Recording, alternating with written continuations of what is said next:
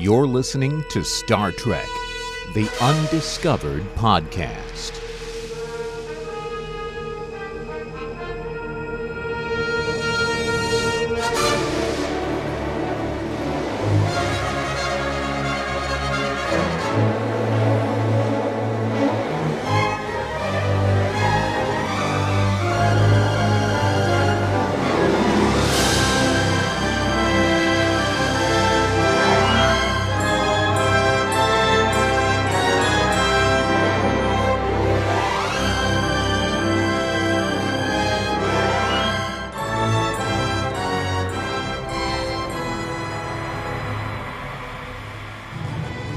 All that they've loved, all that they've fought for, all that they've stood for will now be put to the test.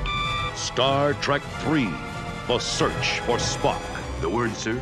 The word is no. I am therefore going anyway. You do this, you'll never sit in the captain's chair again. Engage auto systems. Clear all moorings. Cleared, sir. 1/4 impulse power. Someone is stealing the Enterprise. Warp speed. For a sitting duck. Join us on this, the final voyage of the Starship Enterprise. Star Trek III, The Search for Spock. The adventure continues.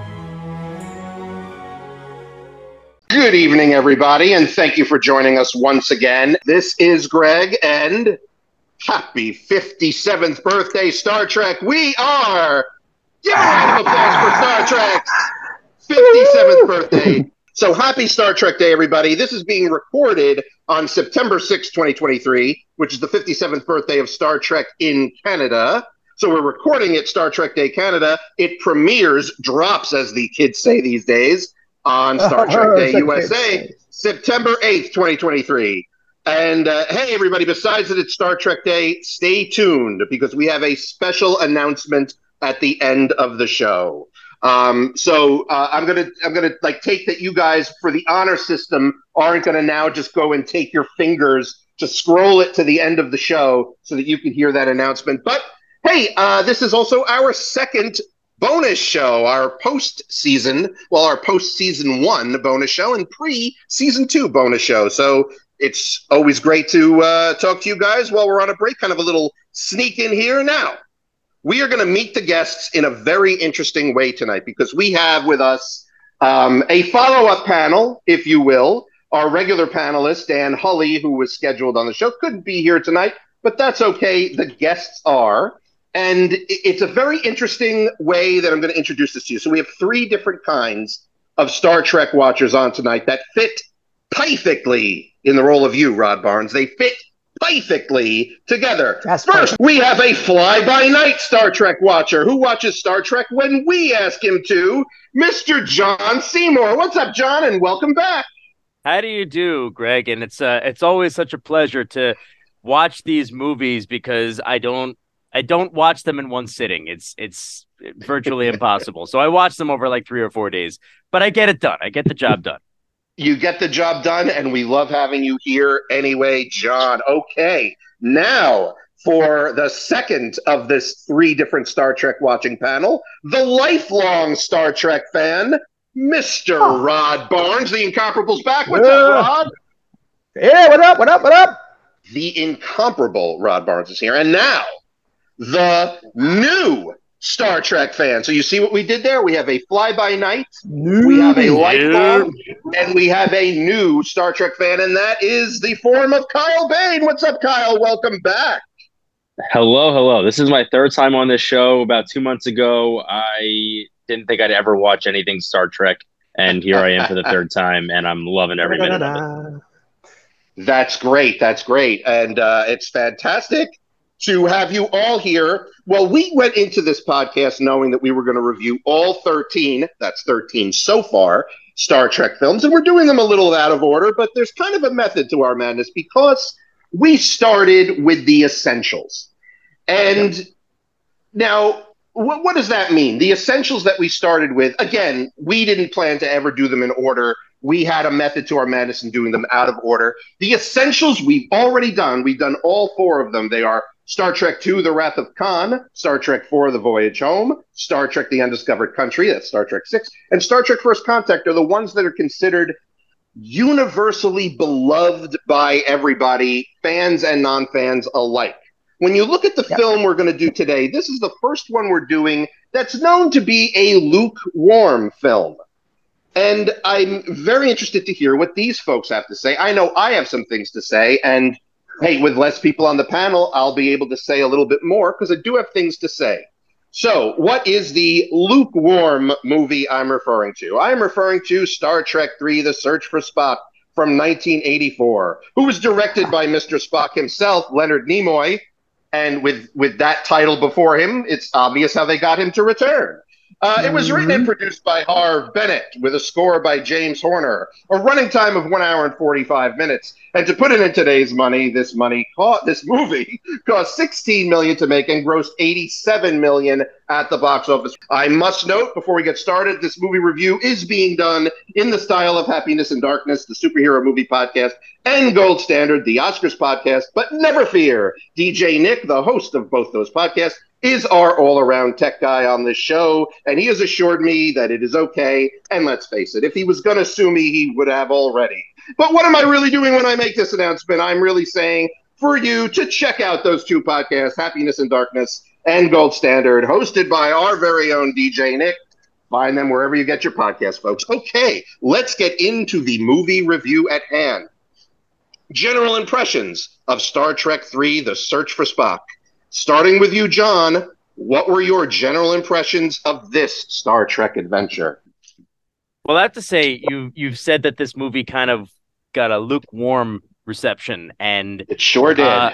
And I was watching it, and I'm like, okay, I watched Wrath of Khan. I thought that movie was pretty good, and then I started watching this one, and I'm like, yeah, I'm not feeling it as much as I was with the Wrath of Khan. I didn't think it was a bad movie. I thought it had a good story.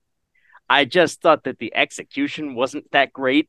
So, Greg is there like nodding so hard that I feel like his head is going to fall off. So like I'm saying all the stuff that he's been thinking for decades probably. But yeah, to me, like it was like, okay, I thought I was going to see more Spock. I thought it was going to be like a bit more of an interesting movie. I didn't think it was that great. It was okay. I was like, as far as sequels go, it kind of closed the story for me, which was cool, wonderful. I thought it could have been done in like a half-hour Christmas special. So anyway, that's my take on it. Okay, very good. Yes, I was nodding my head, and we'll find out why when we get to me. Okay, Rod, you are a lifelong Star Trek fan. We're going back to 1984 now. You've waited 2 years. You saw The Wrath of Khan. You were there. I mean, you were literally there. So now Star Trek 3 comes out. You see the film. I guess you can mix between first time and now. What are your general impressions of The Search for Spock?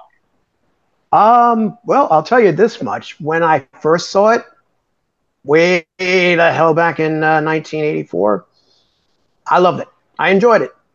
It was great. I enjoyed the fact that Spock came back. I mean, I still remember the audience freaking out when they finally saw Spock coming back. I enjoyed it when the Kirk dealt with Krug the only way he could, especially after that Klingon bastard killed his son. It hit all the points. It hit all the feels that all the fans were going for. And plus, at the same time, the fact that, oh, wait, this is the first time, as far as most people knew, that Leonard Nimoy was directing the whole thing. This was like a win-win for anybody that was seriously trekking at this point. So this was basically a win-win. The sad part is, as time went on, yay, hooray, and then a few more years, yay, hooray, and then before, and then, it was there, it was good, he got his money, we're happy. So it's, now you understand why it became lukewarm. But anybody that still loved Star Trek story wise and continuity wise, it was a home run. Absolutely. And Kyle, you are up. Yeah.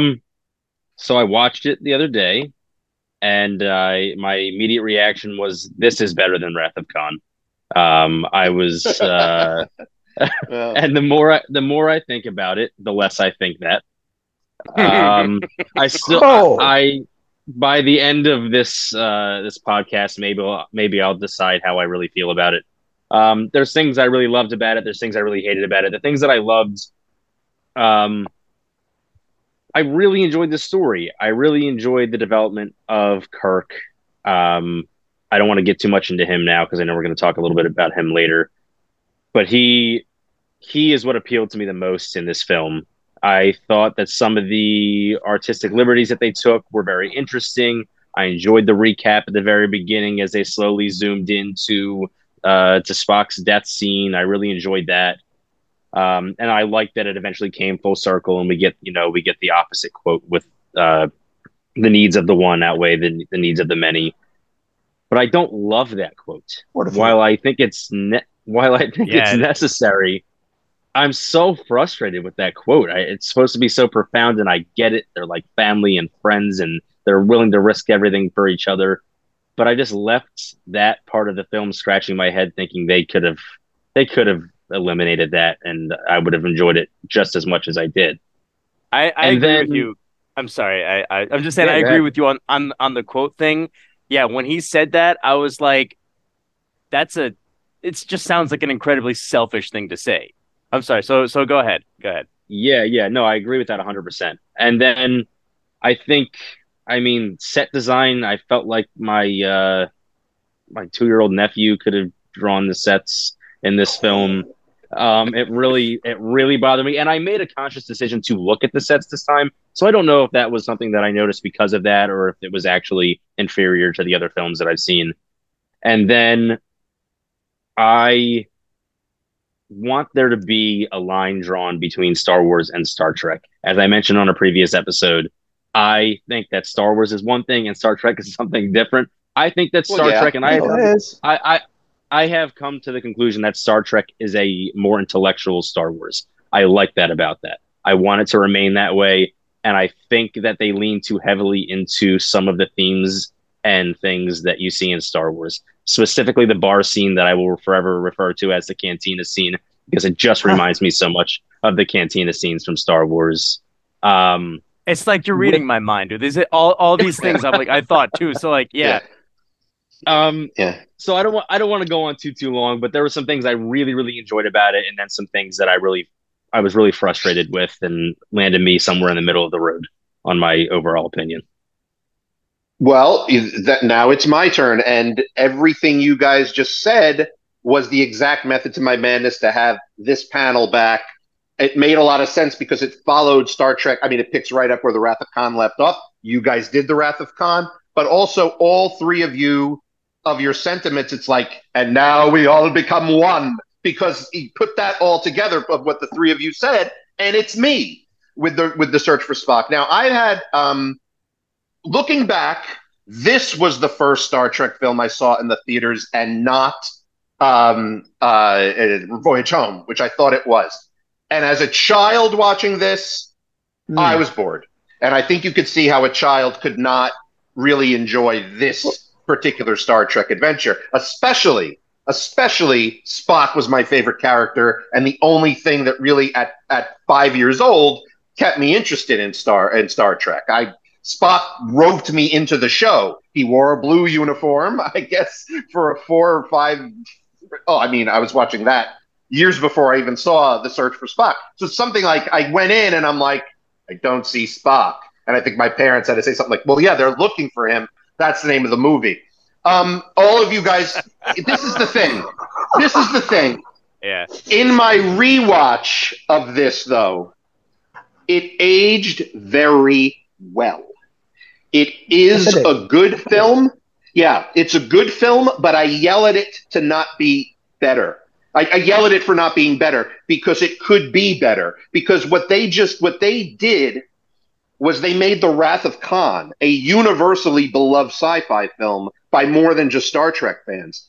They didn't follow it up with that, and there is where I think the disappointment with this movie all these years lied. However, you need this movie to bring Spock back. Spock made that huge sacrifice at the end of two. Well, they had to get him back, and I don't know how you, Kyle, and John, felt about, because I think you guys going into this new Spock, I mean, or even at the end of Star Trek Two, you knew that wasn't the final time we saw Spock. Spock would somehow be back. Is that correct? Absolutely. Yeah. Yeah. Well, especially because I know that he's played by a different actor now. So I knew at least one movie or show or whatever was going to have Spock in it. Well, yeah. Since then. So. Well, those were prequels anyway, but still, yes, it was not. Well, or at least Kyle, you watch Star Trek 6. He dies in Star Trek 2, where you're like, well, there must be some way he's obviously going to come back. Well, this is how it was done. I thought it was done very well. It's something that aged well in the franchise because it's a movie you need, And I'm watching it and I'm blown away by the writing, but it's the writing as if it picked up from. It's a 2-hour TV episode more than a great feature film, but it's like it found its place in the zeitgeist of Star Trek. And I think that if somebody's a newbie who definitely this isn't a movie for a newbie to watch this the first thing they ever watch of Star Trek, they probably wouldn't watch Star Trek again. Well, it wouldn't make any sense. If this is what you start with, it wouldn't make any sense. So, Right. However, it is the missing piece for anyone who wants to go in and watch Star Trek 4. We'll talk about that just a little bit at the end of this. But now I have a new appreciation for the writing of it, and I have appreciation for where it fits. And if you're looking at the 2, 3, 4 trilogy, it's the middle. If you're doing a sit down and watching all 3 of those movies, it's essential. It's essential. It's not to be skipped. It's probably one. I mean, there's many of the 13 Star Trek movies. It is one where you can't go, you know what? I'm in the mood for a Star Trek movie. Let me pick one. You're never going to pick The Search for Spock, in my opinion. I'd be surprised to learn if anybody would. Otherwise, to me, it's like Back to the Future 2, or if you're going to, I know it's out of order, but it's me. If I'm going to watch the complete Dark Knight trilogy, that's how I'm going to watch Dark Knight Rises, but I'm certainly not going to watch it alone. And for me, that's The Search for Spock. And over the years, a lot of people have the new affinity for it because of where it went, where the franchise went since, and all the stuff that you could not have without the existence of this film in the franchise, especially the next one. Okay, so we're getting into our characters now. And we're going to start with the one, the only William Shatner back as James T. Kirk. Now, Kyle, the last time you were here with Star Trek II, you had a lot of great things to say about Kirk, and it sounds like you were going to probably have some great things to say about him again. What is your take on the role Kirk had in The Search for Spock? Yeah, so you're absolutely right. So I had a lot of good things to say about him last time. He only strengthened the argument for me that he's just one of the best fictional characters ever. I've enjoyed him in everything that I've seen him in so far. This one, I think, has sold me on him. If I wasn't already, I'm making myself look bad. I just watched Indiana Jones for the first time a couple months ago, and I think he's one of the coolest characters ever. Shatner ranks up there with Kirk ranks up there with Indiana Jones for me. He's like space Indiana Jones in my opinion. And they give him this opportunity to be incredibly emotional on top of him being a badass and being really cool. And that scene after his son dies, it's just very real and honest, and he plays it so well. And I can't say anything bad about the character. I absolutely love him, and he's my favorite part of the franchise at this point. You said a lot of key things there. A lot of the fandom discuss Shatner's a bad actor. The jokes, even at his own roast, and Patton Oswalt said to him, "Can you act your way out of this?" Handing him a paper bag. But in reality, Shatner, I mean, you have yet to see the 60s TV series, but in reality, even in that 60s TV series, Shatner always got by. His entire career was based on his charm, his charisma, and that whether you like Shatner's acting, I don't care what you think about Shatner in general, he makes his characters too cool for school. And in the end, if you're conveying something like that, aren't you doing your job? And that is Captain Kirk. You nailed who Captain Kirk is, what he's all about. Forget it. Yes, Shatner, you rock as Captain Kirk. If you are listening, we love you, Shatner. Okay.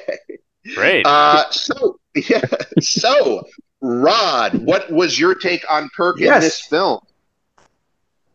Well, my take on Kirk was it was more of a character analysis, a new let's say growth path for our dear Captain Kirk, because we didn't know much about Kirk up until Spock, up until like Star Trek 2. All we knew is that Kirk and Spock were the best of friends, and he screwed around with almost any female alien that he could get his hands on, as the lore goes. But then we find out, at least back in 2, he had a son. Da da da da. Not only did he have a son, he has a son that wants to kill him because, well, he's Starfleet. And then on top of that, he's got an old enemy that is a little pissed off because he didn't check up on him.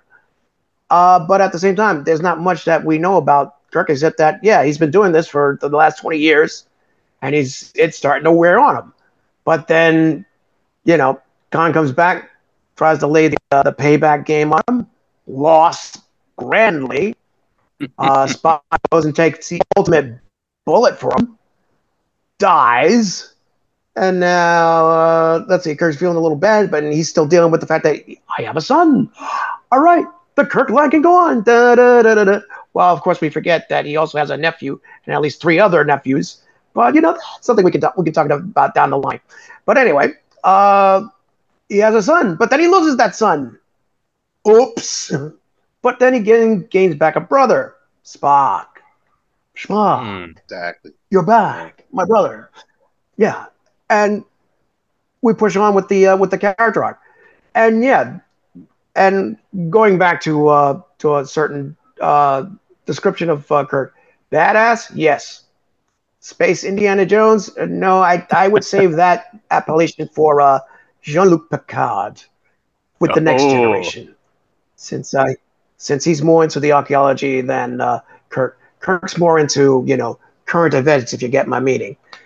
But nonetheless, getting back to Kirk's development, it's a new development arc for Kirk and Spock, and plus it also shows this is how deep the friendship goes with not just Kirk but everyone else in the original crew, because not only is he doing this for just Spock, everybody else is doing it for Spock. McCoy, well, because he's got Spock Scottra in his head.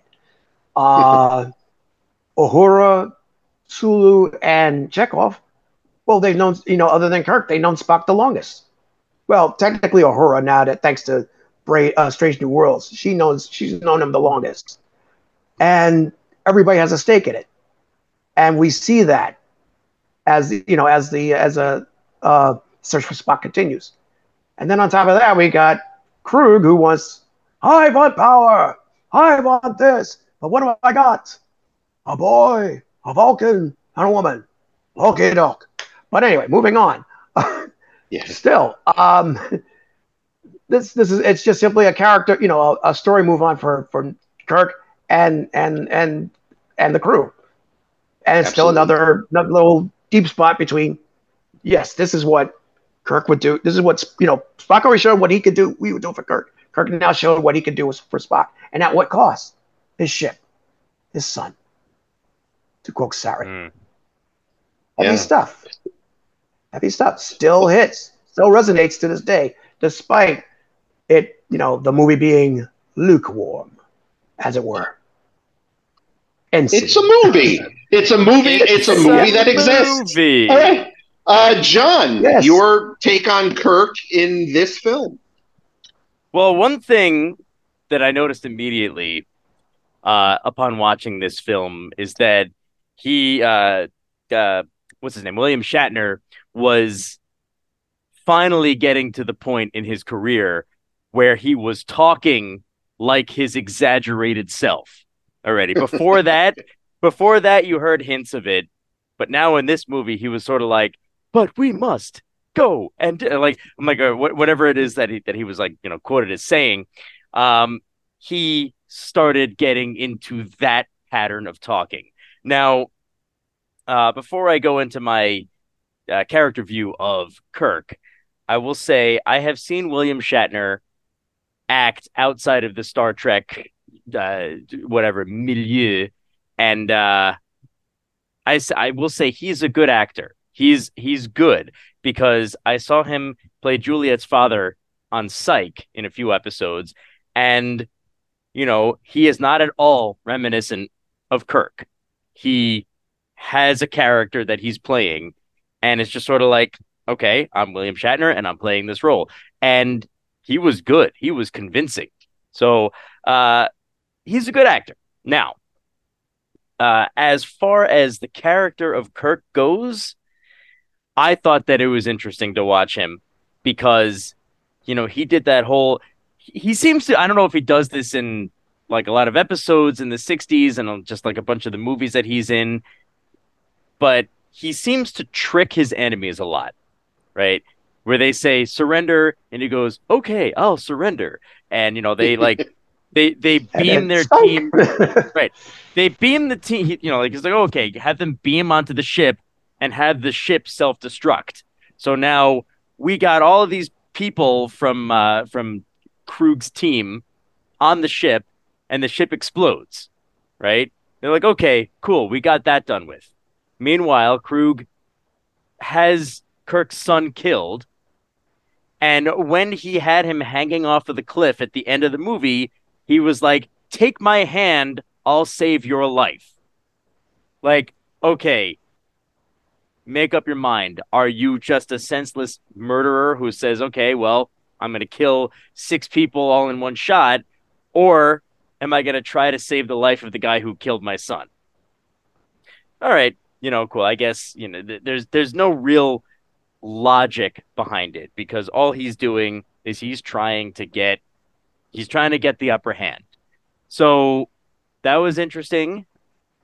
Uh, Other than that, as a main character, I guess I didn't find him to be all that intriguing. I found some of the other characters to be more intriguing than he was, who were not the main characters. But that was kind of my take on it. He seemed to be the kind of everyman, the straight man, and I put that in quotes because it's not really a comedy movie, but he's the straight man. He's the most normal, most kind of straightforward out of everyone.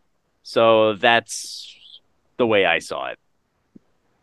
Hey, lifelong Star Trek fan Rod, isn't it interesting how he said he's the straight man and it's not really a comedy, where the next movie, he's the straight man and it's a comedy. Yep. In a comedy. All right, yes. Yep. Well, adding to what you guys said about Kirk, you guys are all spot on. Kyle with he's Indiana Jones space, meaning he's too cool for school. Yes, he is in this.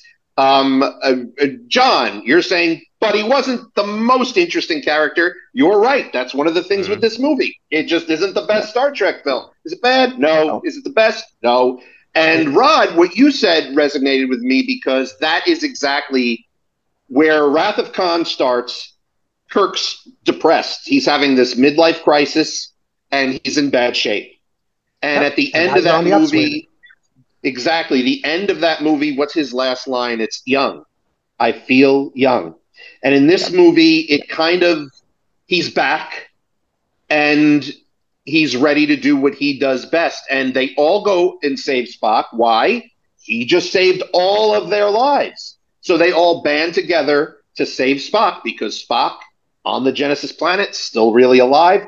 Got to go back for him. Starfleet said no. And what did Kirk do? Gave them the big middle finger and did what Kirk did best. So if anybody, I can see for a lifelong fan, because again, this isn't even a movie. There are movies that the fans don't like, Search for Spock isn't one of them where the majority of the fans don't like it. It's just the majority of the fans say, yes, Search for Spock is a movie that exists. However, a lot had said, like what I said, in subsequent years, how important this movie became to the franchise. But yes, if we look at Kirk in particular, he's back. He's back from his depressive episode and ready to start the adventure again and go into that direction. So every single thing you guys said was spot on. Now we're going to get into interesting pair of characters because Bones and Spock are one in this. It is Bones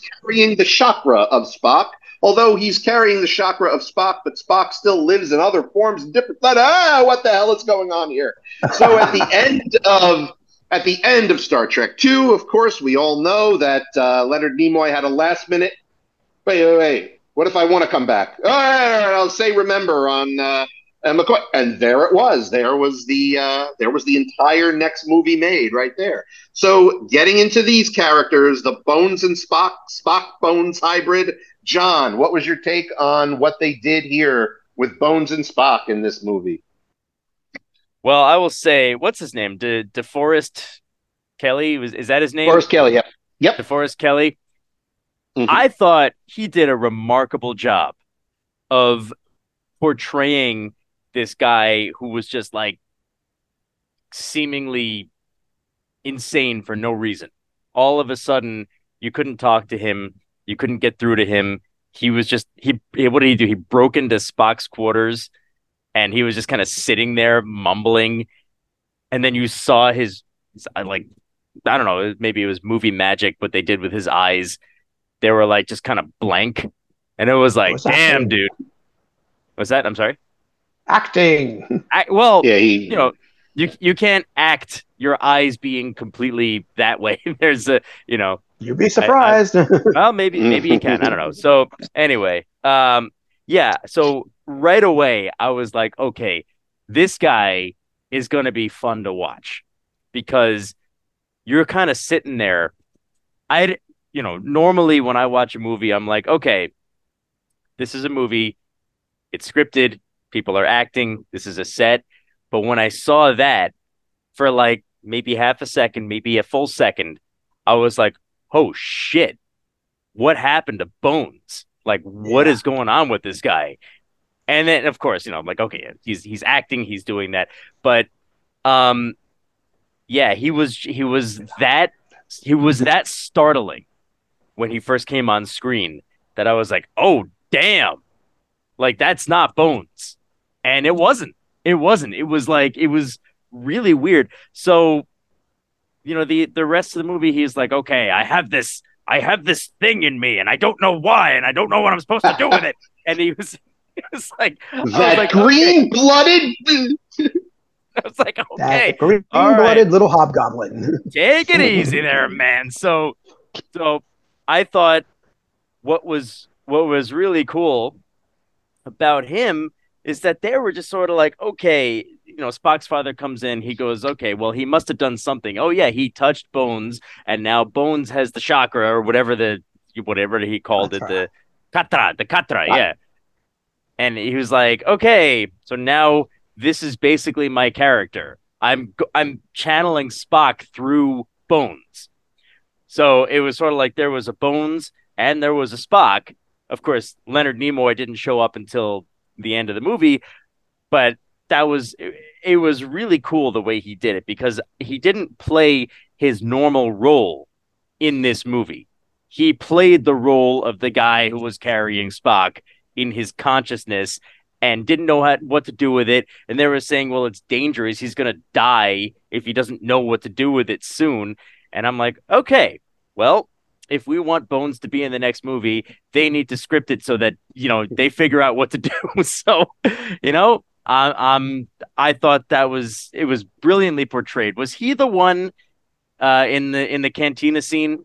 He was that one, right? Yeah. So yes. So when he was talking to your cantina guy, Kyle, which I was thinking too, which by the way, I just kind of want to, like I realize that we're talking about Bones here, but that guy, worst costume ever. I'm sorry. It was a terrible costume. The guy was talking. His face barely moved when he was talking, and you saw the actor's lips moving inside the mask. I'm like, dude, come on. Don't you have a big enough budget that you can make a better costume than this? So he was, and then he started talking like the alien. He was like, whatever, like, yes, Genesis bad, but need go Genesis. I'm like, oh, okay. So, well, I could keep going on and on about how fun I thought Bones was to watch, but that's basically my thoughts on Bones. I must say now, every listener is going to go check out that scene, myself included, and confirm what his mouth looks like there. Okay, the Bones and how rude of me! I of course didn't announce the actors. That's DeForest Kelley and Leonard Nimoy returning as Bones and Spock. Rod, you are up. The Bones and Spock hybrid, as I call them jokingly. Oh yeah, where they finally get a chance to be one, figuratively and literally. Yeah, this was definitely. I have to agree with John on the fact that yes, this was DeForest Kelley's moment to shine, where he's not just playing McCoy, he's playing McCoy as Spock, and he does it excellently, especially in the cantina scene when he orders the Altarian water, when he's normally should be doing Southern whiskey, as he is a Southern gentleman that, and McCoy is very proud of being that. And then talking to the alien, who actually that's more of a makeup job than a mask. But yeah, that guy was a bit of a you got to take him or leave him, especially the way he was talking in a pseudo Oriental accent. Oh, are you from Enterprise? I'm like, ooh, Yes. I and a lot of people of Asian descent were going, ouch, that hurt. That really hurt. And I'm only like a quarter Asian, so ooh. Was that all? That hurt. That kind of hurt a bit. But it was still funny. Especially once McCoy was just going between being Spock and being himself. Especially as he's working out the terms of going to Genesis. How can you be deaf with ears like those? And you've seen the ears on that alien. Yes. I mean, really.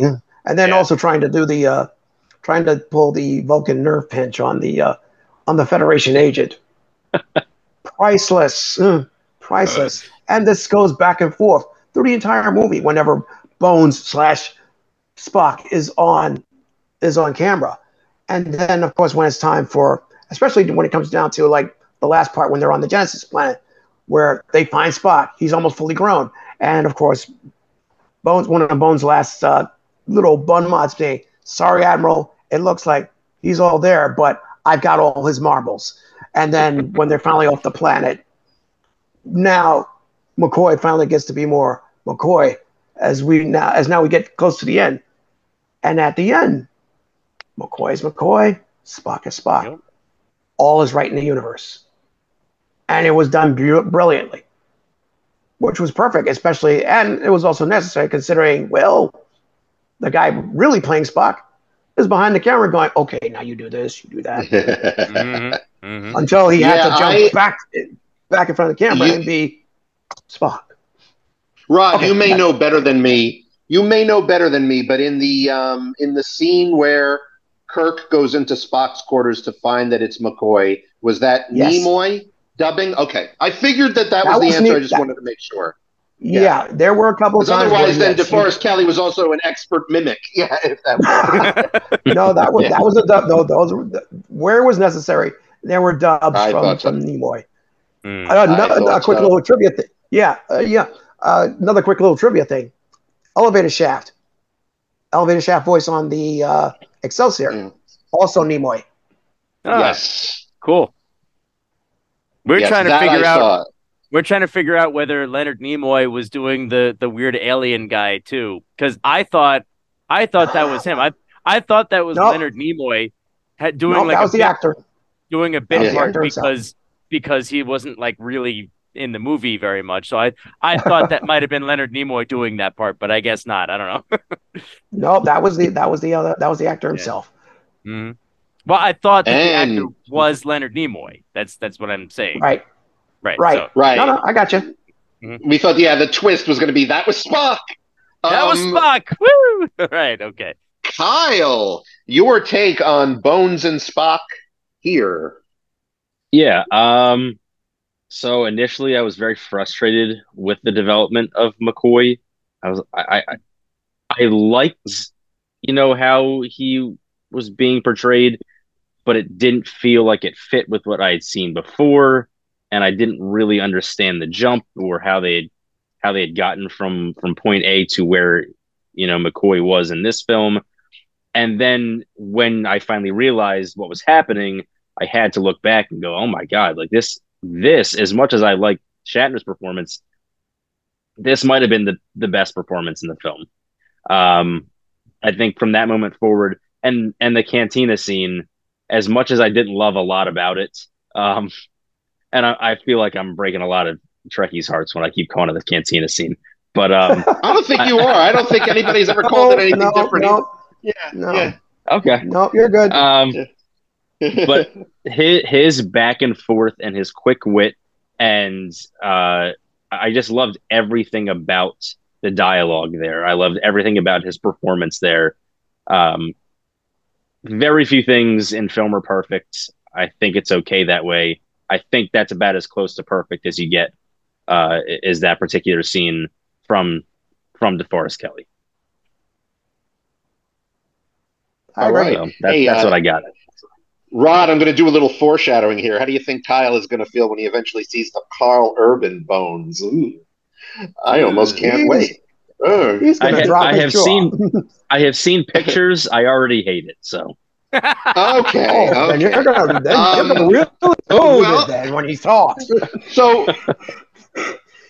what? Hey man, I think when you first came on this show and you were going to review Star Trek 6, I think you said to yourself before that, I think I'm going to hate it, and then we all know what happened. Anyway, yeah, just to touch up on Bones and Spock, the Bones and Spock hybrid here. Again, everything you guys were saying was spot on. The only thing I would add is that I feel like it was, what was that at the time? 84. So about 20-ish or so years that you had this back and forth bickering between Bones and Spock.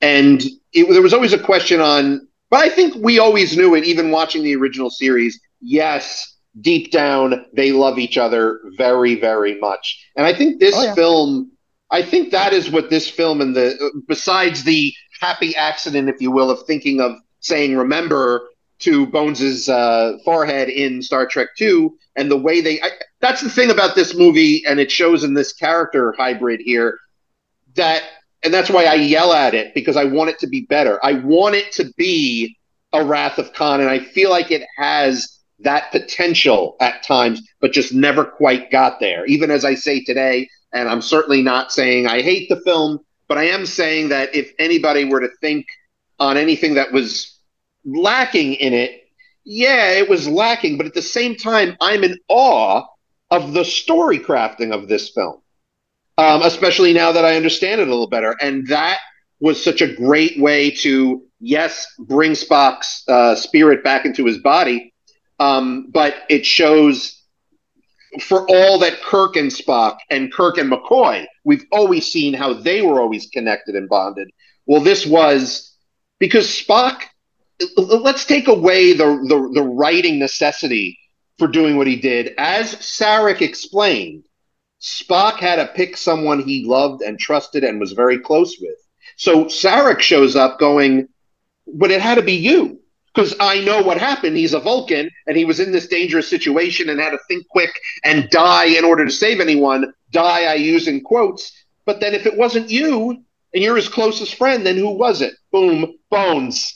Who is obviously, you're saying, okay, then what you're saying is he and Bones love each other, and they just have a funny way of showing it. And that was a great way to symbolize that with Sarek's speech and saying, well, then where is Spock's chakra or whatever it is? Patra. And there it was. Gotcha! Because they are, the three of them have always been a trio And even though there was bickering, it's all out of love, you know? Mm. And so there has to be Spock's mind, and that was being carried by Bones. Well, whose job was it to go get Spock's body? We have Merritt Buttrick back as Dr. David Marcus, and we have not Kirstie Alley back as Savick. So, My Rob, favorite starting with you. actress I'm just is kidding. not Kirstie Alley. So Robin Curtis replaced Kirstie Alley, and if you ask me, I am not just saying this. I truly believe that was an improvement. That the actress that they picked to replace Kirstie Alley was an improvement upon her. But let's hear what everybody else has to say between the characters of David and Savick, who are on the mission to retrieve Spock's body, and also, sadly, David to realize what is actually going on with his terraforming Genesis planet. So, starting with you, Rod. Rod, you're up. What do you make of the pair of David and Savick? Yes, David and Savick, which was supposed to be, I think they were trying to play that up a bit as Kirk and Spock 2.0. They were almost right. They were almost right. And the interesting coincidence that that Savick was the starting role of both Robin Curtis and Kirstie Alley was not lost on me, especially considering like both of them did go on to like do other things in film, but that's not important right now. But yeah, that was an interesting little thought between David and Savick. Yeah, of course. I mean, it seemed very apropos. New planet. And the most obvious people to do it is the person who helped create it, and a Vulcan science officer that was perfectly suited, and who better to be perfectly suited than Spock's former protege, Savick. I mean, obviously this was Spock's personal student. That was pretty much pointed out well back in Star Trek II. And yeah, they go down, they check out everything, they do the survey. Of course, yeah, they're the ones most logically that have to go down to the planet and discover what was going on, because you don't just send down just any two schmucks on the planet, red shirt or not, even though everybody is a red shirt at this point in time in Starfleet. Yeah, it had to be Marcus and Savick to go down there to also ultimately be saved when the Grissom gets nuked by a lucky shot, so to speak. And yeah, it just it still pushes the story along.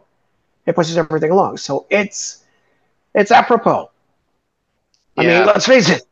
Kirk, I know Spock's not there. Kirk's in a mess right now. And plus, he's trying to get back to Spock. So it had to be Savick and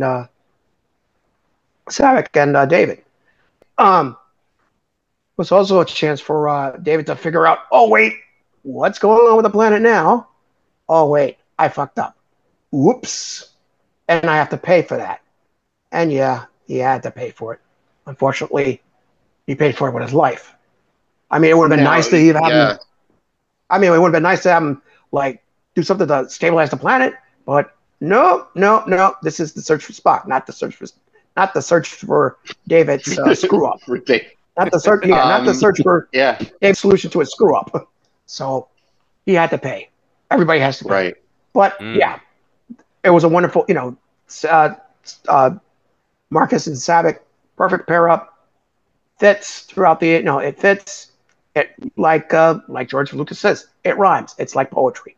It fits. It goes on. It's the second verse, and it works for a while until the next time that happens, which unfortunately it doesn't. Until, let's say, at least another generation later with Picard and their kids, Picard and Data and their offspring, as it were. But otherwise, it all fits. Yeah, that's what I want to ask you, Rod.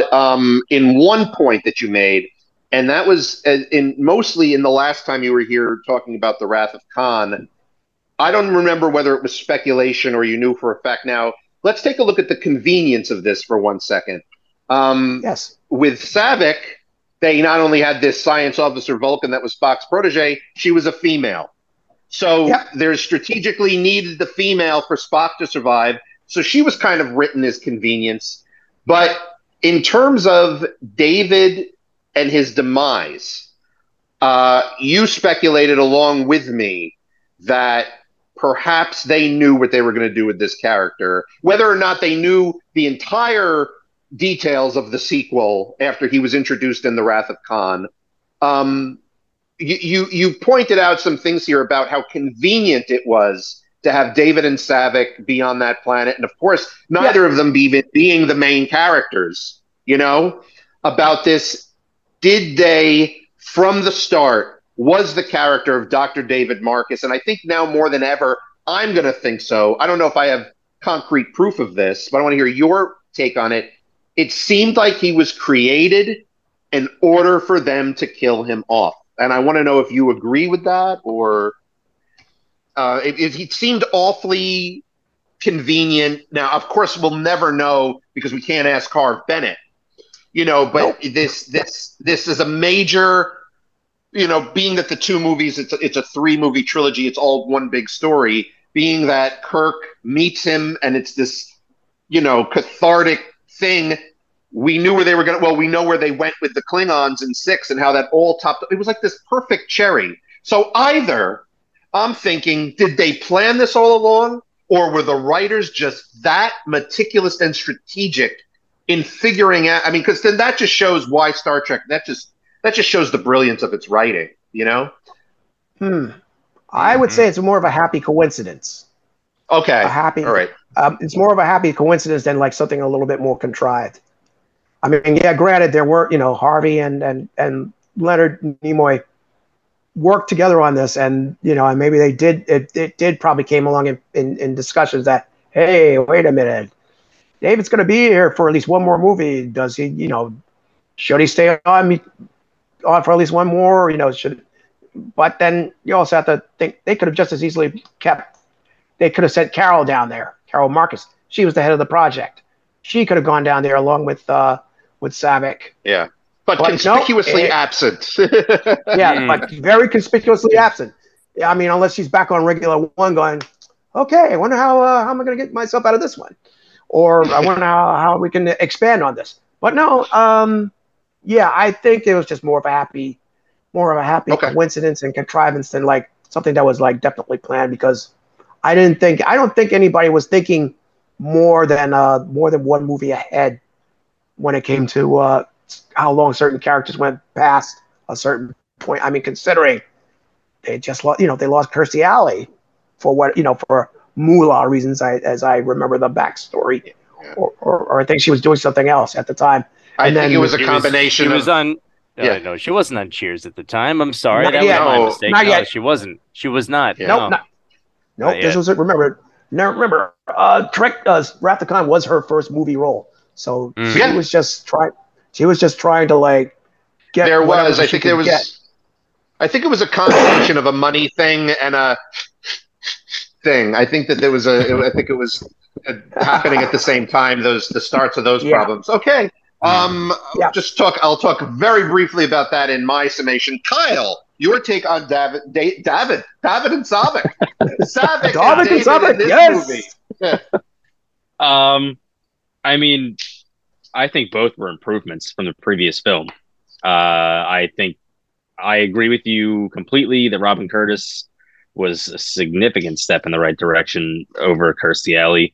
As I said last time, I only knew Kirstie Alley from some bogus Mary-Kate and Ashley Olsen movie, and I was turned off to that. I also don't think she's a great actress, but Robin Curtis did it for me. I thought that she did a very good job. I thought she conveyed a Vulcan having only seen 3 films now, I feel like she sort of fit the bill more so than Kirstie Alley did in terms of her performance. And then David, who I despised in the previous film, I thought he was just a whiny little boy, and I couldn't quite get over him. I thought he was phenomenal. I thought they did such a great job of adjusting that character, and not in a way that felt frumpy or fractured. I think that they did it effectively. And while I agree with what what you guys have said so far. It is convenient. I think they're really the only options of who you send to Genesis to retrieve Spock. I think it really works. I really enjoyed their interactions with one another, and ultimately their goal is to propel the two main characters forward, David with Kirk and Saavik with Spock. They do it. They do it well, and I thoroughly enjoyed both characters, significantly more so than I did in the previous film. One because of the writing in David, and one with the acting with Saavik. Very nice. John, you are up with these two characters, David and Saavik, or Saavik and David. Slavic, Slavic and Slavic and Mavis. Okay, yeah. So, yeah, I think we were all thinking it. Kirstie Alley. I'm not shy about saying it. I don't like Kirstie Alley as an actress. I don't like her in anything that she's done. I didn't like her in the Star Trek movie. I didn't like her in Cheers. I didn't like her in Look Oh, you Who's didn't like Talking. her in Cheers. I thought you not. did like her in Cheers. Oh, I see. No. Okay. No. She was annoying, irritating. At first she was a hard ass, and then she just was like a complete slobbering, like she had no control over anything. And I just found her to be irritating in everything. And so you're Team Diane. You're Team Diane. That's what. Yes, I think that Diane is a much more entertaining character. But that aside, I don't even care. Fine, Shelley Long was great as Carol Brady as well. Fine, cool. So, but yeah, no, Kirstie Alley just. I don't know, like, and she was cast in some like Salem witch trials movie, and I'm like, she just can't. She can't. I don't know why people cast her. She was really just awful in everything. But anyway, that's my take on Kirstie Alley. Now my take on. Hey, nobody tell her. Don't tell Kirstie Alley what John thinks of her. I'm sorry, that was really rude. Well, you want to shovel in an Indian burial ground, and then we can tell her. So anyway, I'm not even cutting that. We just got raw here on Star Trek: The Undiscovered podcast. He went there. Like he went there. Okay. Oh yeah. Well, look. All I'm going to say is that how could it possibly be more evil? So we just lost some listeners. I'm telling you. Listen, come over to my Stephen King podcast, and you can hear all about it. So anyway, Saavik and David, or Slavic and Mavis. Okay, yes, Robin Curtis, right? That's the actress's name. Mm-hmm. So good. Now her character, again, not so much to it. Just sort of like, okay, let's go down to Genesis. Let's find Spock. Let's do this. Let's do that. Her portrayal was much more sympathetic, much more relatable. And I really liked when she was on screen. I thought, okay, this is a caring person. This is someone who actually wants, people to be comfortable. She wants people to be happy. And when she found the child Spock, she was like trying really to comfort him, to make him feel like, okay, everything's going to be okay, even though you're confused. You don't know what's going on. For half a second, I'm like, is that Sigourney Weaver? Because Sigourney Weaver would have also fit that role pretty well. But Robin Curtis was great. No, so I liked the way that she was on screen. I liked her, and David, again, didn't really know much. All I know is that apparently he did something very irresponsible, which Saavik reprimanded him for, and he was like, "Okay, well, I did it so that it wouldn't take years, et cetera, et cetera." I'm guilty of the same thing for this movie as I was for the last movie. I didn't really pay much attention to their characters. They're kind of catalysts. They're there so that we can find out, hey, Spock has regenerated on Genesis. And, something that David did made it so that Genesis was going to destroy itself in a matter of hours, as they keep saying. In a matter of hours, the planet's going to destroy itself.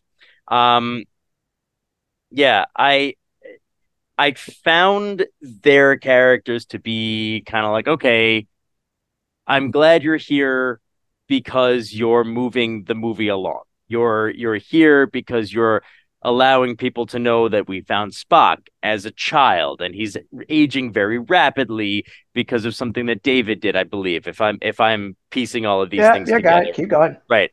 You got it. So you know, I it seemed that they were a bit too catalysty and not like, Mm-hmm. like a lot of characters will be there and they'll have their own characters, but they'll kind of like their underlying purpose is to move the plot along the way that Savik and David did. To me, it just seemed like they're there so that this part of the movie can now happen.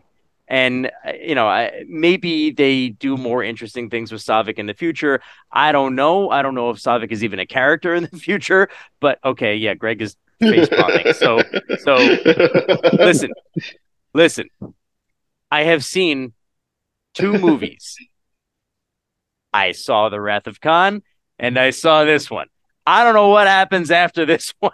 Oh, So I know. anyway, yes. Oh, no, I I know. know. I wasn't face palming you. I was face palming what the writers did with Savick coming, Ah, which everybody was, and that I see. and I that see. Kyle is about to see, and that you can see too. No, you are Mm, absolutely right. You're right, spot right. on. Are you So done on these two characters? I Okay, you am got done more. on these Okay, two characters. okay. That's Because all I'm going to add to it is exactly that was a perfect segue. Then, yeah, mm, these two characters here in this, while I love them, like, and yeah, they need to be there, and yeah, you have Savick. They basically go and save Spock's life, mm, and Savick is very giving in this movie. This was Ponfar, which is if you look at the episode of Mock Time. I'm not going to have a whole lesson here about Ponfar and what it is, but she had to do something so that Vulcan Spock sex. lives. Yes, yes, fine, Rod. Let's just cut right to the chase. Vulcan sex. They had to have Vulcan sex in order for Spock to survive. And there is a fan theory that some people in the Star Trek family say is canon, others say it isn't. And that's really more to talk. I don't really want to spoil four for either Kyle or John, who now, if he wants, he could watch four at his leisure on that. But I would say my take on them was they were important, but I think if this movie treated any characters unfairly, it was them. Because yes, they were important and they went, but there was something missing, and it wasn't in the actors' performances. It was in the writing. There was something missing because David, they didn't really have the time. We didn't really see Kirk grieve as much as he did. We didn't see his grief until Star Trek Six, really. But I could defend the writing as well as criticize it, if you will, by saying he didn't have the time. They were on a mission right now where time was a factor, and Kirk being, and all of everyone in Starfleet, in fact, they come face to face with death in a minute. With things can change in a minute like that anytime. So yeah, he had to put his officer face on. After David was killed, he didn't have a choice. But all that anger and all that rage just makes one see. Well, you saw it in Six. Where did all of it mm. go? It was all pent up. You saw it in Six. So it was a good way to develop Kirk's character. But if you just ask me, I just think Savick and David. I realized there was a movie going on that had to be wrapped up in 2 hours versus 4 hours. But David and Savick, could have had their own, adventures. They did the best they could, I think, with the time allotted and stuff. I just kind of felt like the characters, while great, could use even a little bit more. That was my take on Mm. them. Okay. Last but certainly not least, you needed a villain to follow Khan. How the hell do you do that? Well, I think they did well. Finding Christopher Lloyd to play Klingon Krug, probably, as savage as the Klingons were in that original series era, probably the most savage, evil Klingon that you're going to get was Christopher Lloyd and Krug. I think I'm Yeah. already giving what I think of him. But we're going to actually start with you, Kyle, the villain of this movie, Christopher Lloyd as Krug. Well, based on your introduction of that character, you are not gonna love what I have to say. have to say. All right, no, that's fine. That's fine. So Do this tell. is this is my overarching issue now with Star Trek. I from what I've seen, I don't particularly care for the villains. I don't All right. think they're written very well. I don't think they're as terrifying as maybe they need to be. And part of the reason I feel that I feel that way is, well, I mean, I know Christopher Lloyd from a slew of things that is not this, and many of them are silly characters, and he portrays them very well. And I saw glimpses of that in the character that I think was there intentionally. I don't think it slipped through because I think he's a fantastic actor. So I think everything he did was intentional, and I think that he was probably written in a way that allowed him to portray Cruge or Krug, however you say his name, in this particular fashion. Ebenezer Scrooge. Krug, like the champagne. Okay, I understand that you need a villain. I understand that, especially because we effectively find Spock very early in the film, there needs to be something else driving it. There needs to be a protagonist or an antagonist, rather. There needs to be this opposite to Kirk. I just don't love him, but I think it's interesting how they portray that race in this film. I enjoyed the way they portrayed that race as a whole. He just didn't seem like the guy to lead the pack for me. He seemed like maybe someone else should have played him, and Christopher Lloyd should stick to Back to the Future. But that's not a shot at Christopher Lloyd. I think he's a phenomenal actor. I think he intentionally brought these things. I think that this character was intentionally written this way so that he could be himself in some ways. Again, very much like Khan, which I know is a hot take. Didn't love Khan. I didn't love him either. We gotta wait for, Kyle has how many, like literally hundreds more villains to see. So I'll be looking forward to his opinions on villains and future Star Trek things. But Kyle, put a pin in that. When it gets to my turn, everybody just remind me pin, and I'm going to say something about that. Okay, Rod, Krug, Yes. you're up. Yeah, Krug. Oh, Yeah. okay. Well, yeah. Well, since we're going to be talking about villains and how bad they were, especially in Star Trek. Wow. No, actually, I think Krug was one of the best villains that they had. Yes. I mean, come on. We're talking about a guy who had a purpose. He had a goal, and he did not give a F-U-C-K-H who got in his way. And he stuck by his guns no matter what, even when he thought he was outnumbered and outgunned. I mean, hey, he rolled the dice against a Federation battle cruiser and almost won.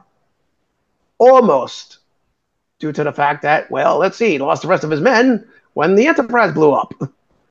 But he still got away with, let's see, blowing up the Grissom, killing David, the one guy that could have helped him in the in his quest for ultimate power. And I'm trying to. Yeah. Go ahead. Yeah, and he thought he was going to get away with it by even taking over the Enterprise. Oops, wait, the Enterprise blew up. Oh, so sorry. C'est la vie. But yeah, he was pretty much one-minded. I mean, not like some of the other villains in Star Trek, especially in subsequent movies. Next closest was like, let's say Nero, but that's an alternate universe, so we can't go there. And we can't even go after the ones in the Next Generation. But I'd say Krug was the worst one, the biggest villain, who actually almost pulled off what he was about to pull off, if it wasn't for the fact that Genesis was going to go poof prematurely due to David Marcus's little shortcut. And Christopher Lloyd has him playing him. Chef's kiss. Perfect. He was wonderful. I mean, he did his little bit of bit of scenery eating and chewing, but then what villain wouldn't? That's part of the role. That's what part of the paycheck's for. But he did. He came in. He hit his marks. He did what he had to do, and he spoke his lines. Oh, beautiful Klingon, by the way, very beautiful. I mean, I only know of at least one or two other people in my life, and professionally and personally, that speaks Klingon just as fluently. And let's just say, story wise, he was perfect. He was the quintessential Klingon. He was the Klingon to end all Klingons. And yeah, shame he couldn't last past that, past the Genesis planet. Would have been great if he came back, but oops, nope. We got him for what he came. We got what we paid for. We got the villain that we wanted. We paid our money for him, and he paid off. Lukewarm as the movie was, still, as far as villains goes, Krug rules. So, John, we just heard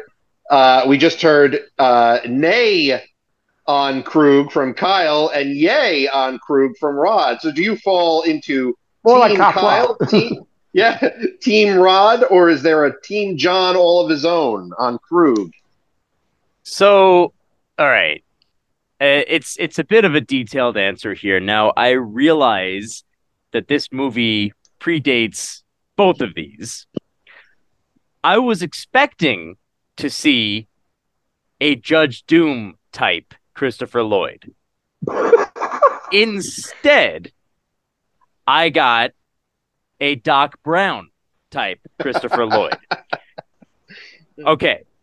Again, I know this movie predates both Back to the Future and Who Framed Roger Rabbit.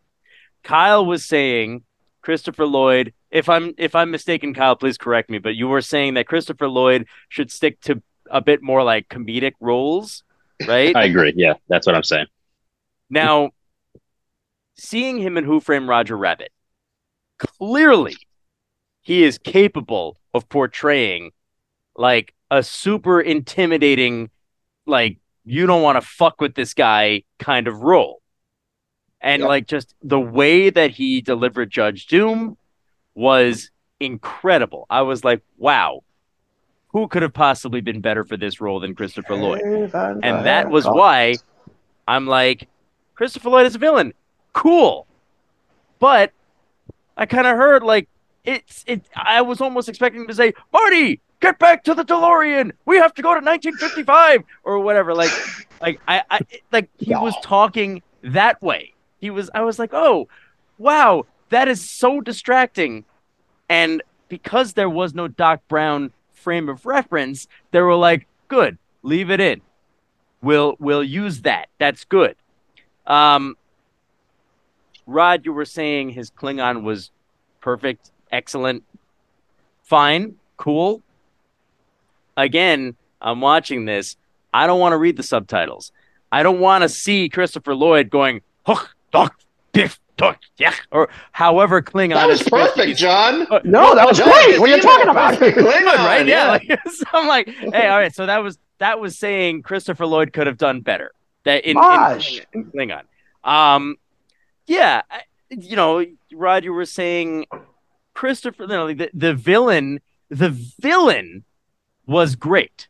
The idea of that villain was great. He will stop at nothing to get the Genesis plans. I want the Genesis plans. Tell me where the Genesis plans are. Like whatever. And he was stopping at nothing, and he was just kind of doing what it was that he did. And he had this animatronic, like wolf dog thing. And when he walked away, and he was like, "Feed him," and the dog was just like, and it reminded me of Ghostbusters, the way that dog looked. I was like, same year. That Ghostbusters came out 1 week later after this movie came out. Was it the same? Was it the same people who made the dog as Ghostbusters? Yes, Industrial Light and Magic did everything. Yeah. This was the year. This was one of their banner years. Right. Except here's the difference. In Ghostbusters, that's a silly, stupid comedy, and you don't need the scary looking ghost dog guy to look super real, or even really, let's admit it, you don't need it to look super intimidating because it's supposed to be funny. That dog did not look intimidating to me. It just looked I think ugly. I think it was a comic relief. I think that was the it intention. was it a It comic was. I think relief? so. I think so. I think so. I did not pick that up at all. Okay, It that's seemed like fine. it seemed like it was supposed to be like, okay, this villain is so sadistic and sick that he has this guy with the sharp teeth and the slimy skin as a pet. And it's like he's sitting on his throne, kind of like stroking the dog, like, your very typical villain, except that none of it was falling into place for me. I was just sort of like, when do I get to see Christopher Lloyd being intimidating? Leonard Nimoy hired him because he was so impressed with his work that I'm like, you would think that he would have said, hey, do something a little bit different. Not that. Not, don't be Reverend Jim. Be a villain. But so anyway, yeah, I'm on Team Kyle on this one. Okay.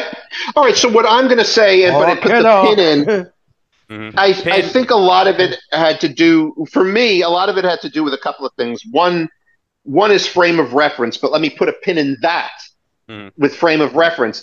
So I went into the next time that when I watched Search for Spock to prepare for this podcast, it had been a while, and my expectations were also very low because I remember not only did I remember how I felt about it in the past, but it's also, oh yeah, and then there's The Search for Spock. It's a movie that just kind of is there and exists. But on my rewatch, I really, really enjoyed it and appreciated it much more for what it is. There you go. But also, he was a rebel Klingon, Krug. He was sent to retrieve Genesis, I think, for the Klingon Empire, but he was intending to do it all himself. So that's why, right off the bat, he'd be acting more like Reverend Jim than a typical Klingon, because he's not a typical Klingon. He's a crazy, self-centered. I mean, like, that isn't even honorable. As Rod could tell you, the whole thing with Klingons is about honor, and he was not honorable. He let his frickin' wife die at the beginning there. It was his wife or his partner or whatever. He wiped his wife out. Yeah, he's like, okay, well, you died nobly with nothing. He's just stone-faced on it, and I really had a new appreciation myself for Krug because of frame of reference from other Klingons. He is just so subtly vile. And I can maybe, whether I agree or not with him portraying it in this like Doc Brown way, although I've seen interviews with Christopher Lloyd where he talked about how Krug kind of influenced both Doc Brown and Judge Doom. Oh, really? It's hysterical. It's like, yeah, because Back to the Future, that was his very next gig, right after Krug as well. Yeah, I'm pretty sure Buckaroo Banzai that's the same year. So yeah, so all the nuances that are in this character of Krug, Christopher Lloyd or not, having then watched future Klingons, and the Klingons, as you may or may not know, don't remain the greatest threat of the Federation once we get into the Picard era, because we have Mr. Worf. Mr. Worf is a hero. Mr. Worf is a Klingon. Deep Space Nine, the Klingons came in and helped fight. So we know that coming, but at the time, as they are the most, I mean, if one looks at a frame of reference from 6, I think they went out with a bang where we last saw the Klingons evil before, the Discovery era, where we last saw them perfect, as Rod would say, But yeah, Krug was a renegade, and I had to keep that in mind for watching it the next time, which is why I enjoyed him so much. I thought that it predated Doc Brown. So there was no Doc Brown. So it's almost like hey, I could play this Klingon, but nicer, but not, I'm a crazy good scientist, where in this I'm a crazy Klingon, So I was really in my reevaluation. So maybe one day in the future, Kyle, I don't know, as you see more Star Trek, I don't know if you ever want to revisit, but that's not me trying to change an opinion at all. I think, though, my opinion of him, I always thought, like, how could that follow Khan? How could they follow Khan with that until, a little less greenness in certain things? I guess you could say Star Trek in particular, looking at Krug in a completely different way than I do now. I think he's A-OK, amazing. No, he's no Khan. For that matter, he's no Gul Dukat. He's no Dominion. He's no Q. He isn't the Borg Queen. He isn't the best Star Trek villain there is. I wouldn't put him in my top 10 favorite villains at all, but I very much found an appreciation for Krug in my latest critical rewatch. Okay, we're going to get into ratings. That was a great time, but let's get into ratings. John, what would you give Star Trek 3, The Search for Spock out of 10? Okay, so, I've given other movies, like, I gave the last one, what was like an 8, 8.5. This one, while it wasn't like the worst movie I've ever seen, I think we can all agree. Just watch Big Top Pee-wee. Well, if you want a bonus rating, I would actually give Big Top Pee-wee like close to a 7, because I thought it was a fine movie. I didn't think it was great, but I thought so. But this one, I would probably give, I don't know, 5.5, 6. Oh, wow. Like okay, yeah. So it's well, it's at 5.5 isn't passing. 6 is just about so it's on the cusp of passing and not passing for you. Right. I didn't enjoy watching it specifically. Okay. Except for when Bones was on the screen. Then I was really entertained. So yeah. So perhaps Bones' performance edges out the 5.5, and maybe it can earn that 6. Maybe I'll give it a 6 officially because of Bones. It's very nice of you. Okay. All right. Rod, what do you rate Star Trek 3 out of 10? Well, being the big nostalgic guy out of this bunch, obviously it's not going to be a 5, and it's certainly not going to be a just passing, because I know from personal experience and from seeing it the first time and remembering from the first time that it's more than just passing. So I'm definitely giving it like a 7. No, I'm giving it an 8, a solid 8. I'm giving it a solid 8 for nostalgia and for acting and for its significance in terms of the story and advancing character. Well, hey, Nimoy and Bennett, a new story structure there. Yeah. And Kyle, your rating of Star Trek 3 out of 10. So like I said, I was really trying to figure out where this existed in the 3 out of the 3 films that I've seen. I think I gave The Undiscovered Country an 8.5. I gave Wrath of Khan an 8. There wasn't really any point in this movie that I was bored or unimpressed. I really liked the writing. I love the writing, I should say. And I really like the character development. And that's what draws me to these films over and over again. And I think while I'm going to give it exactly the same rating, I think it just edges out Khan. So I'm going to give it an 8, but I think it's slightly better than Wrath of Khan. 8.1. Interesting. 8.1. All very fair ratings for this. Okay, guys, I don't know if you'll understand this. I don't know if anyone will understand this. As a outside movie watcher, I'm going to give this a 6.5.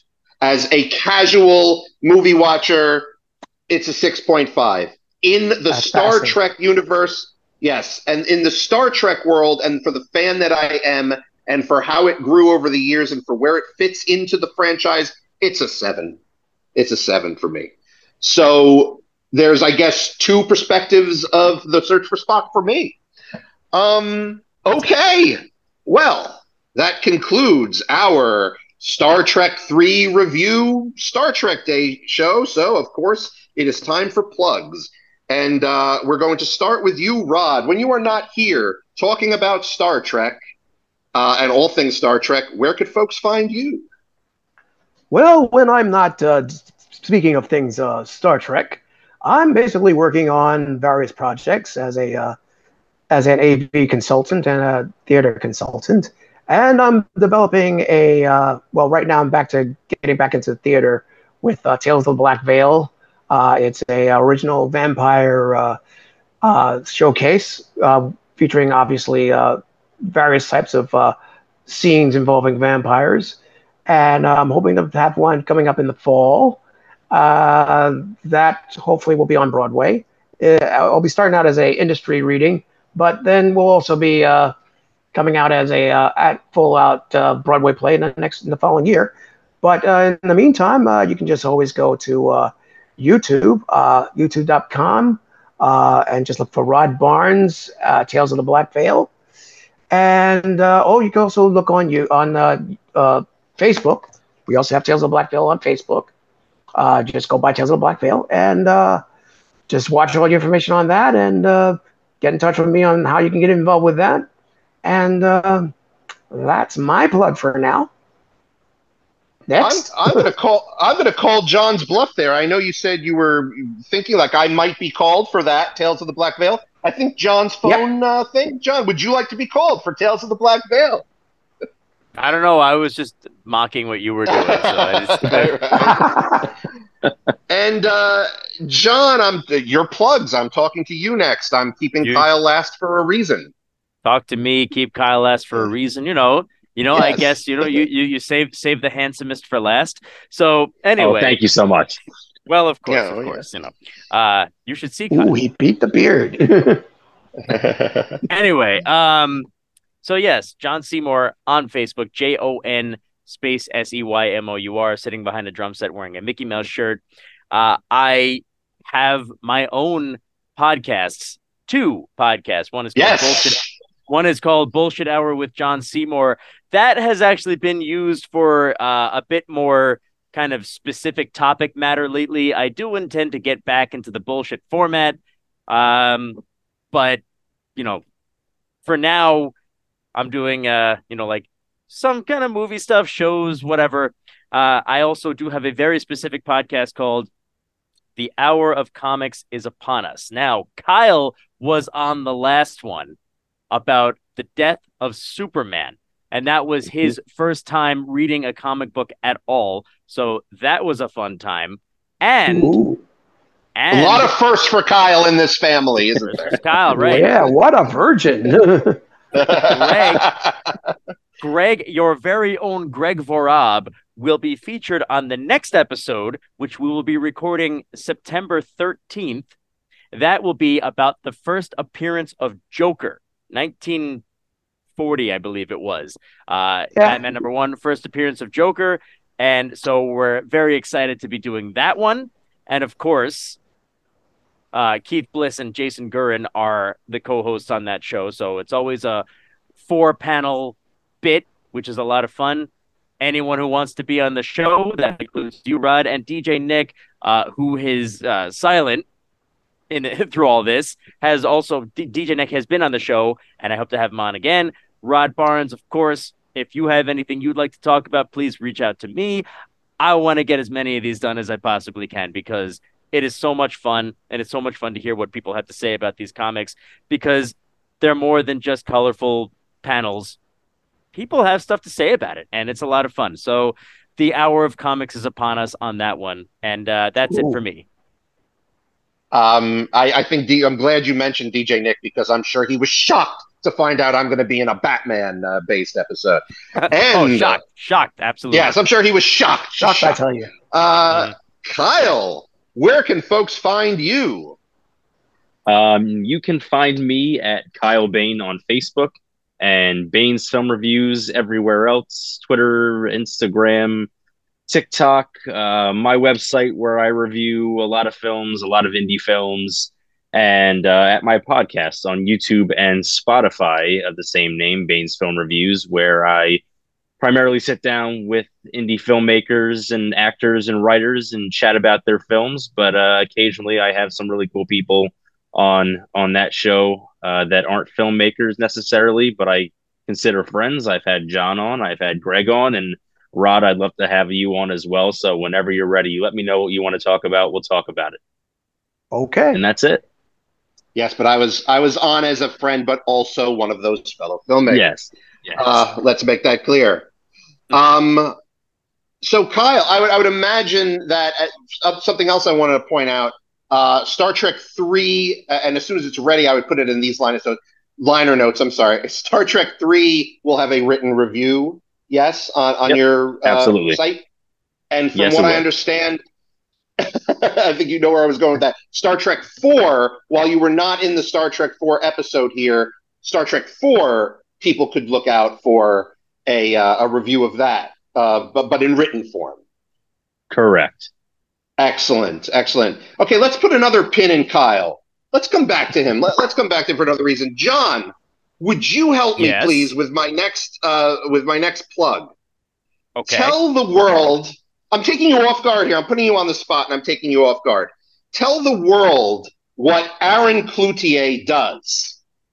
Arian Cloutier, he like writes jingles for people, right? And songs, yes. And songs and jingles. If you have something you wanna, hey, I want a song about, my my makeup applier thing here. I don't know whatever this is. I'm at my fiance's table, and that's just the only thing that I'm able to think of right now.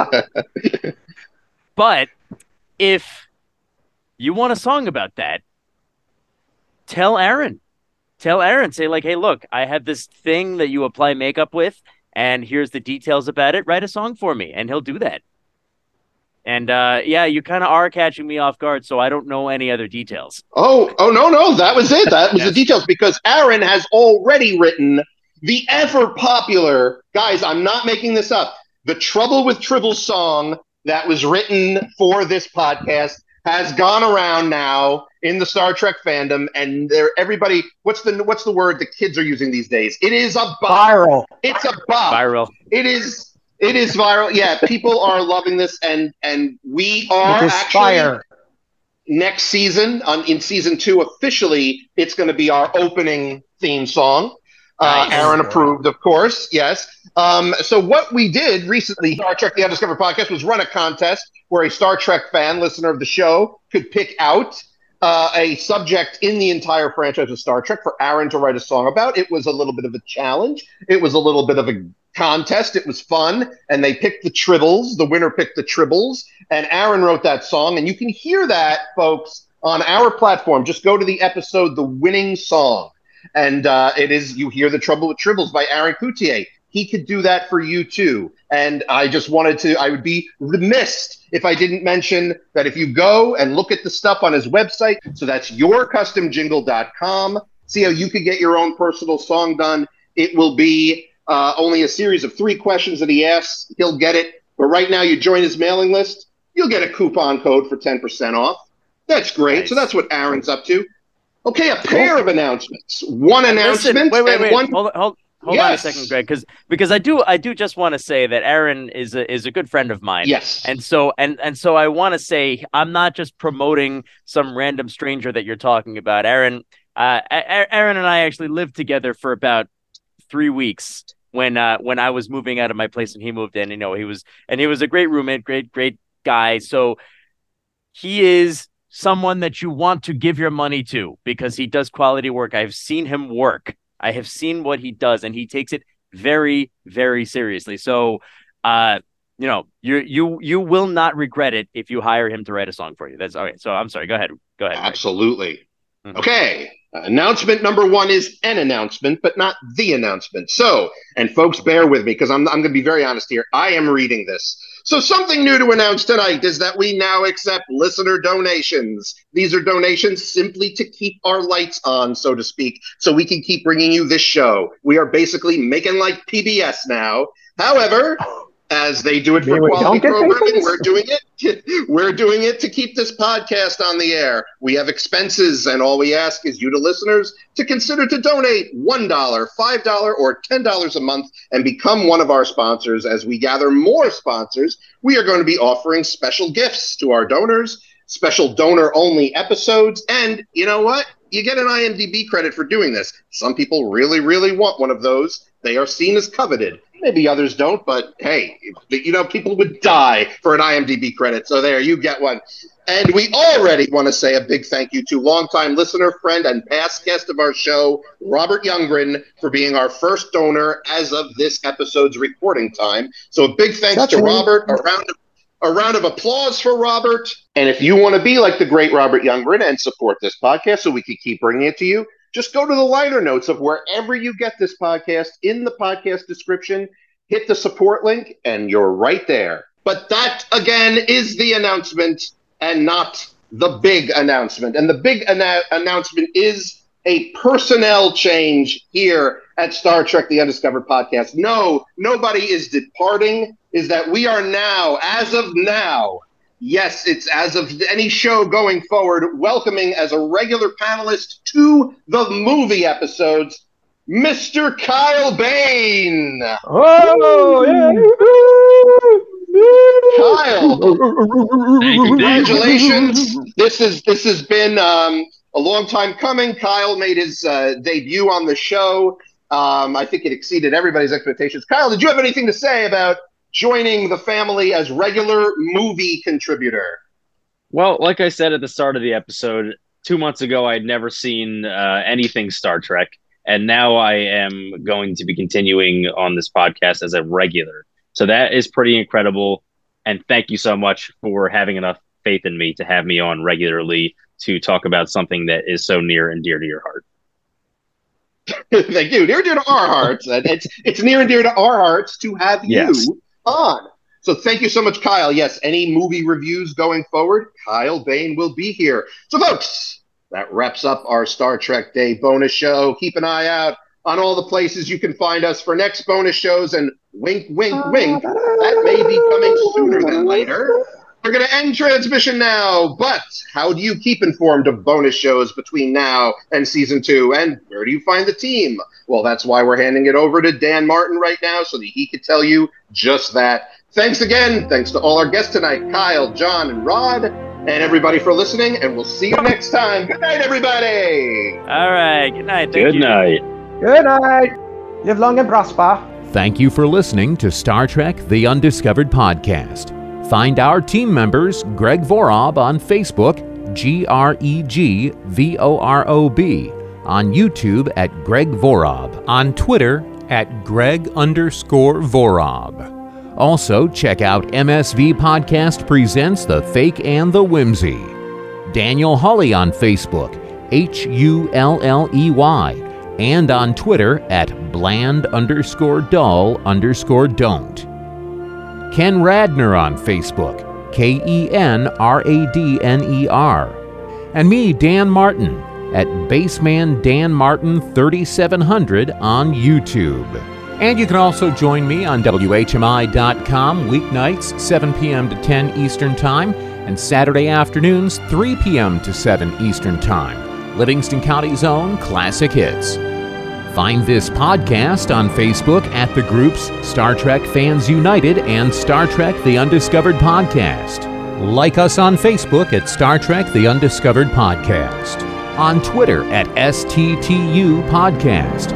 Or shoot us an email to sttupodcast@gmail.com. Thank you once again for listening to Star Trek The Undiscovered Podcast, and until next time, live long and prosper.